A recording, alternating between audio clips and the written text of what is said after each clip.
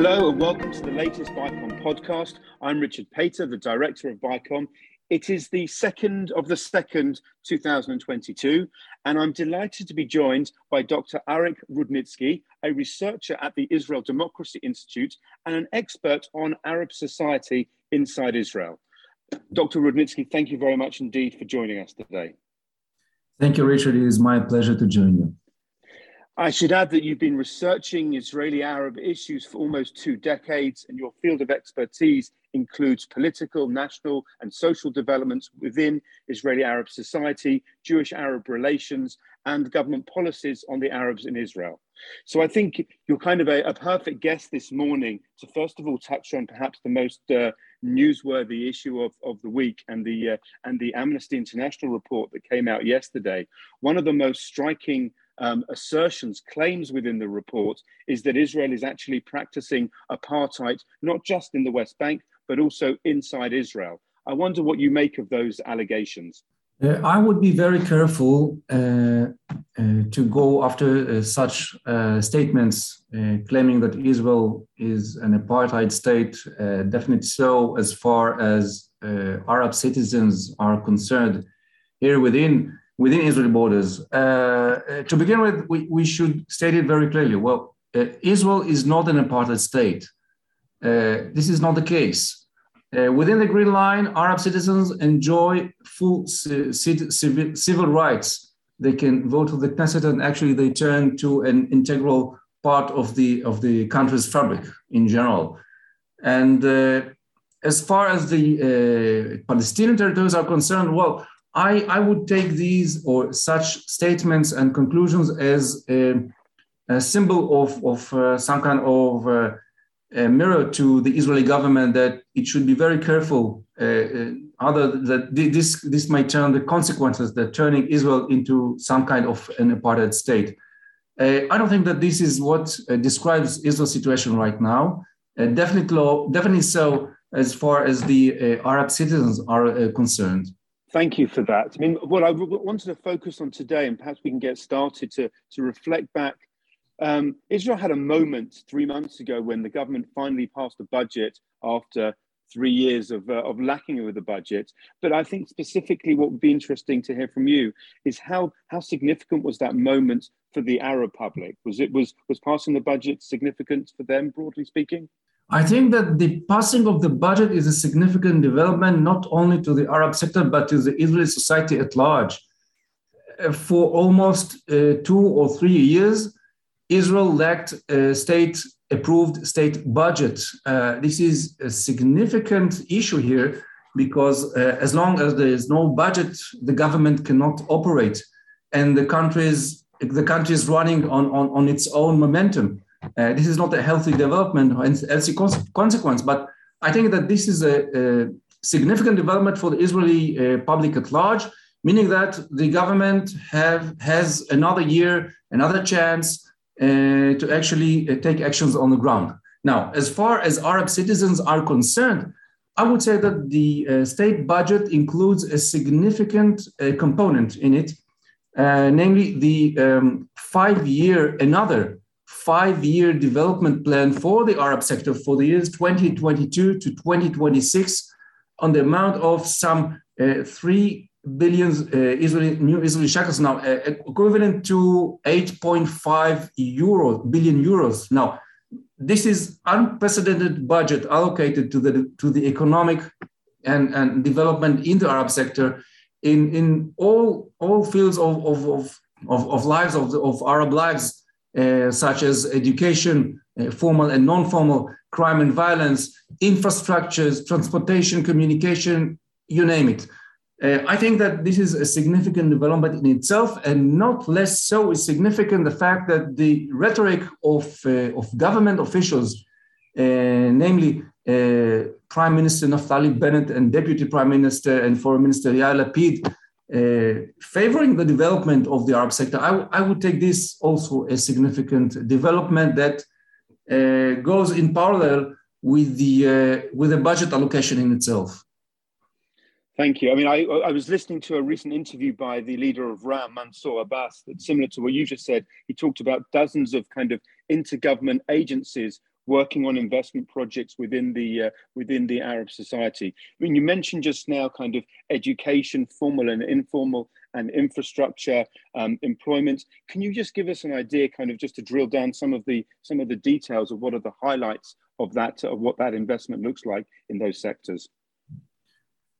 I think that one of the most significant investments are in the field of education and non-formal education. Now, to understand why this is such a significant investment is, I think that we don't have to go back that far. We just need to go back as far as May last year. The events who erupted throughout Israel and swept the entire mixed neighborhoods where Jews and Arabs live together. Now, I think that the combination between lack of orientation for the young generation and economic crisis, given the consequences of the pandemic on the Israeli society at large, and specifically so among Arab citizens, I think this combination is damaging the fabric of the Arab society and the Israeli society at large. And I think that for the first time, the Israeli government acknowledged the importance of such, I would say, post-high school programs to enable Arab high school graduates, that since they do not enroll in military service as much as their Jewish counterparts, I think that the government acknowledged the importance of such programs to enable the young Arab generation to further try to gain experience both in education and both in employment before actually they go out to higher education and go to the labor market. I think that this is one of the strategic investments included in this budget, which was recently passed in the Knesset. Just interesting you mentioned that, because it was one of the aspects of the Amnesty report also reflected the fact that the Israeli Arab youths are not serving in the IDF as another example of what they think is apartheid inside Israel. I wondered if we just take a slight tangent and you can explain some of the background as to why Israeli Arabs are not serving in the IDF. Historically, since 1948, historically, Israeli government exempted young Arabs from integrating and to enroll in military service. Of course, taking the fact that morally it would be very hard for them to integrate into a defense force or military force that actually operates against their brethren in the Arab world, be it in the Palestinian territories, the West Bank, Jordan, Egypt, Syria at the time. So these are the historical roots. Now, since then, Druze were conscripted to military service since 1954, and then the IDF forces, the Israeli Defense Forces, opened their gates for volunteers from Muslim and Christian origin from the Arab society. So the option is on the table. Today, the number of Arab volunteers who join the military service is on the rise. Some of them has to do with the regional development, since many in the Arab sector, many in Arab society see what happens in the entire Arab environment. What happened last a decade ago, namely the Arab Spring events and the dismantling of the Arab world. And I think that the options are on the table. This is one of the options that a young Arab can choose to enroll into military service. But this does not mean that Arabs should not enroll and they do not have the option to do so. So I would say that as far as this claim is concerned, that Israeli actually practicing an apartheid regime on its Arab citizens, I would say that this is absolutely not true. You mentioned the disturbances and violence that we saw last May. I just wondered what kind of practical steps have been taken either by the police or or on a municipal level to make sure that that doesn't happen again, and kind of work on issues of coexistence in those mixed cities? I think that we have to divide or see or distinguish between three levels. Number one is the political level and the cooperation between politicians, Jews and Arabs. Now, since the May events, a new government coalition was formed. It includes for the first time in the state's history and our party. Another one is the second level, the second layer is the cooperation between state authorities and official circles within the Arab sector.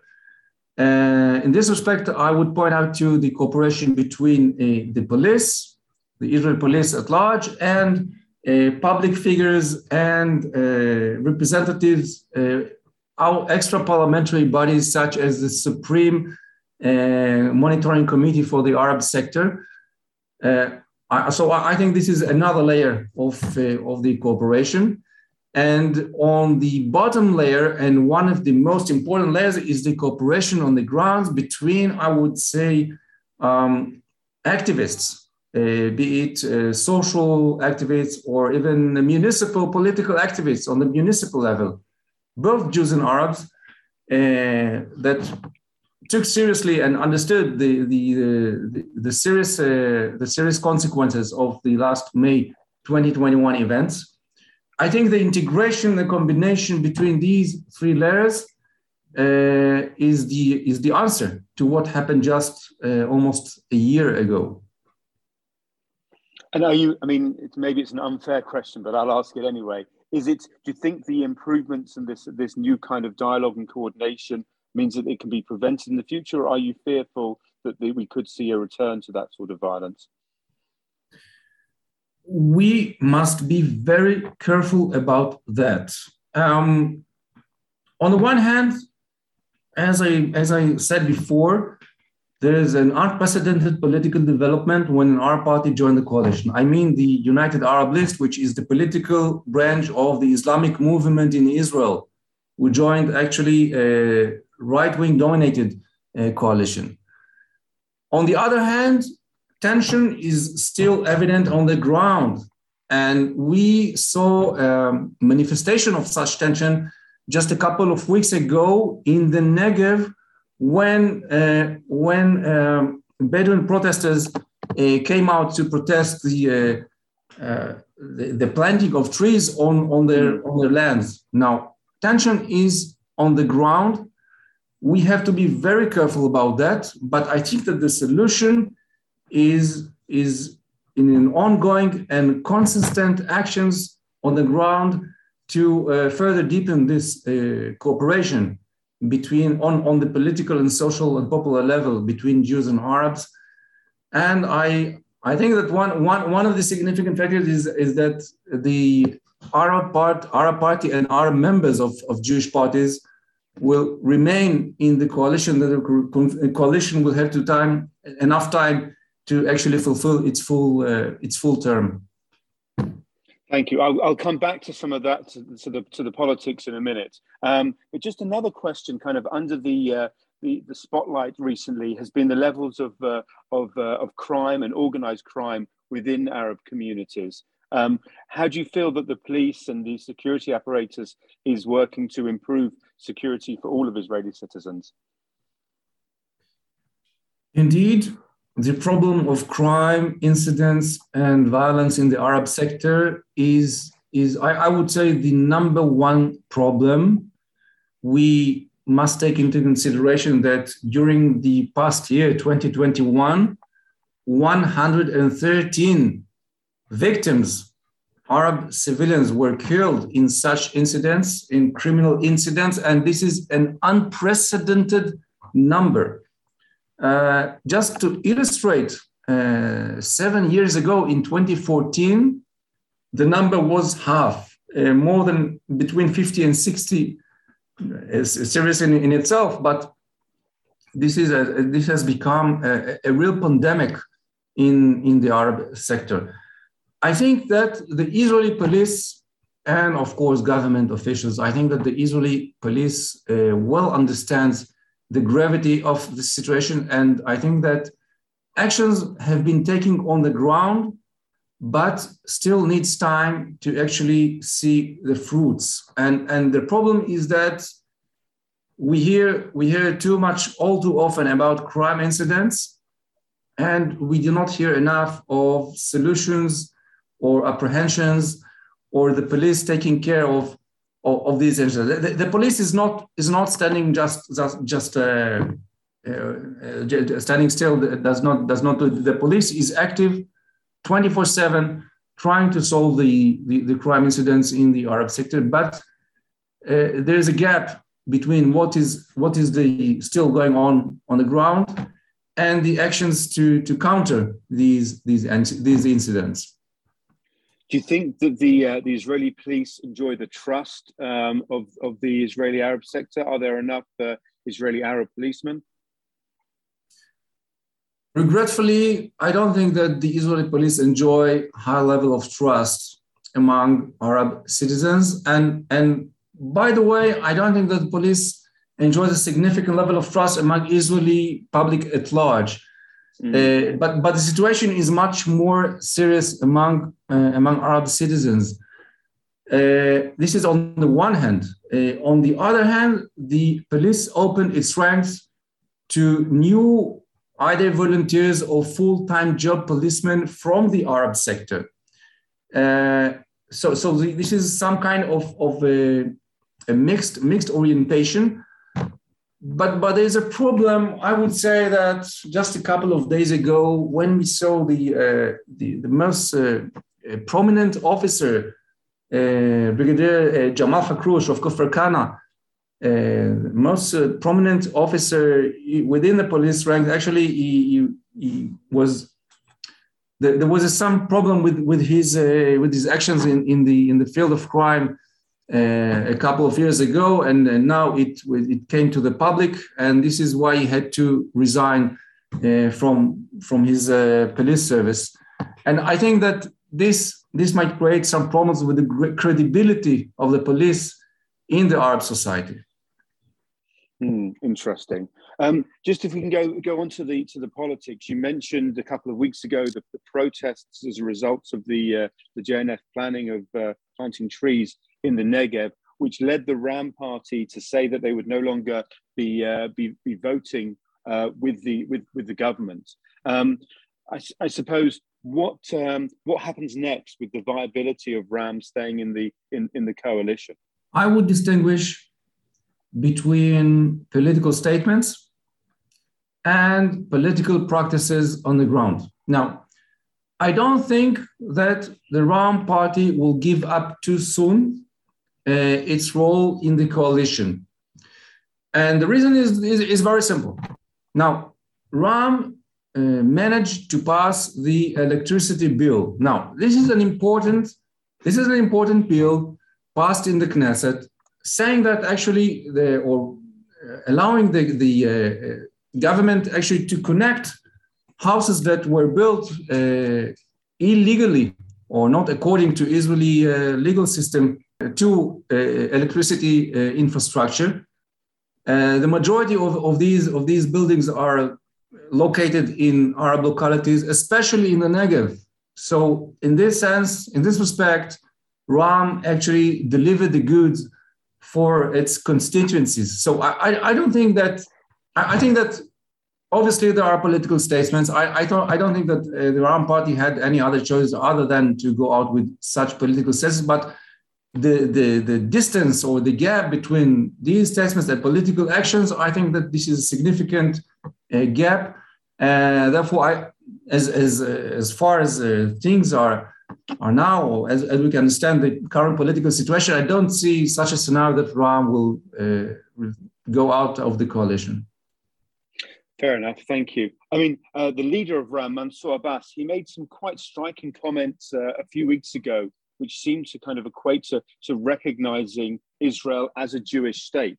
Quite incredible, as you say, coming from the Israeli branch of the Muslim Brotherhood, effectively. I wondered, what you made of those statements and kind of what did the Arab public make of those comments? Indeed, these are unusual statements, especially so when we take into consideration the identity of the speaker. Now, Dr. Mansour Abbas is an Islamist by orientation, and he is one of the veteran activists of the Islamic movement since he was a young boy, and he is representative of the, I would say, one of the main streams in Arab politics, the Islamic stream. Now, I think that the new thing here is the historical or I would say the circumstances. It is a unique statement in the post-nation state law era, meaning that this is for the first time that an Arab politician actually comes out with such an explicit statement, recognizing the fact that Israel is a Jewish state. And almost 3 years after the passing of the nation state law that actually stipulated the same thing. That Israel is the nation state. Now, paradoxically, or if we judge historically, this is not the first time, this is not a unique statement heard by a prominent figure of the Islamic movement. We have some documented statements of the founder, actually, of the Islamic movement, the late Sheikh Abdullah Nimr Darwish, who recognized the fact that Israel is the state of Israel within the 1967 borders is a fulfillment of the Jews' right to self-determination. And also we heard from time to time similar statements from prominent figures of the political layer of the Islamic movement. Now, the new thing here is, I would say, the timing and the explicit manner in which this statement was heard, and this is why Mansour Abbas gained large criticism on the part of politicians from the present and the past, and also by another Abbas, Mahmoud Abbas, the president of the Palestinian Authority. How are his comments received amongst the Israeli public, the Israeli Arab public more broadly? I know that, well, this is a tough question because we didn't have yet a chance to measure what Arab citizens think of Mansour Abbas's statement, but I would say that the Arab public is divided between two main orientations. Now, typically, traditionally, we could speak of Arab politics in Israel. Now, today, I think that we can speak of Arab political orientations in Israel. One is what we call Ayman Odeh's approach, trying to actually reinforce the position of the Arab parties as leader of the opposition. And the counter approach is by Mansour Abbas, trying to position Arab parties as an effective player in Israeli politics. Now we see that this is not only on the level of Arab parties, but also on the level of the Arab society in itself. Supporters of the Joint List, I would probably say that they would criticize such statement, while supporters of Ram, of Mansour Abbas's party, would be more tolerant about that, as they tend to rely or be more confident with their party's conduct as part of the current coalition. I suppose looking ahead, when it comes to kind of competing within the Israeli Arab constituency at the next election, do you think that the Ram party, of being part of this government, have enough credit going in that they can represent their successes? How do you see that kind of playing out politically within the population there? Wow, this is the 1 million question. And to begin with, actually, Mansour Abbas came out with a gambit, with a political gambit last elections. Now, just to remind us all, this is the Islamic movement who 25 years ago, back in May 1996, joined the parliamentary arena for the first time. This was in itself an unprecedented political development, and now they moved one step further. And in this respect, it was a political gambit by Mansour Abbas. He had all good reasons to calculate and come out with this result, with his decision to join the coalition. I think that as long as the coalition and the government has time to fulfill its full term, and the Ra'am party will have some tangible achievements on the ground in the Knesset and outside the Knesset in favor of promoting the status of Arab citizens, I think that this would play to the hands of the Ra'am party in the next elections. It is quite a controversial issue. We know that had the election taken place today, the overall turnout would be around 50% in the Arab sector, meaning that half of the Arab public would still remain at home. But I think that this is correct to today's current situation, and we still need time to see what will happen in the future. One final question about the Abraham Accords. We saw when they came up for ratification in the Knesset over a year ago now, there was kind of wall-to-wall support amongst the Israeli Jewish parties, but all the Arab parties at the time when they weren't in the government voted against it. I wondered if A, if that's changed, and B, if there is an opportunity within the context of the Accords to promote Israeli Arabs as being that bridge between Israeli society and the Arab world. First, when the Abraham Accord were approved in the Knesset, well, this was during the era of the joint list, and I would say that the political discipline made them just stray the line and vote against these accords. Now, this is as far as the Arab parties are concerned. As far as the Arab public is concerned, I would say that the perception or the conception of Arabs in Israel serving as a bridge for peace between Israel and the Arab world, I think it belongs to the past. Today, Arab citizens want to enjoy the fruits of normalization agreements here and now. This is why we see that there is a majority, based on some public opinion polls that we conducted in the last year, a majority of our public respondents say that they do support the normalization agreements and they wish to enjoy the fruit of normalization, and they think that the agreements in general would actually promote their economic status within Israel. On the other hand, we see that a significant majority within the Arab public think that these agreements will not promote or will not facilitate a peace settlement between Israel and the Palestinians, and the Palestinian issue still plays a significant role in the political worldview of many in the Arab sector. We need to take this into consideration because the picture is complex. There are many opinions heard from here and then. All in all, it is a positive development, but still the core issue remains unsolved, and it still will make some political, I would say, obstacles maybe in the integration of more Arab politicians in the government coalition in the future. Understood. Thank you so much for your fascinating insight today. Most appreciated. Thank you, Richard. It was my pleasure.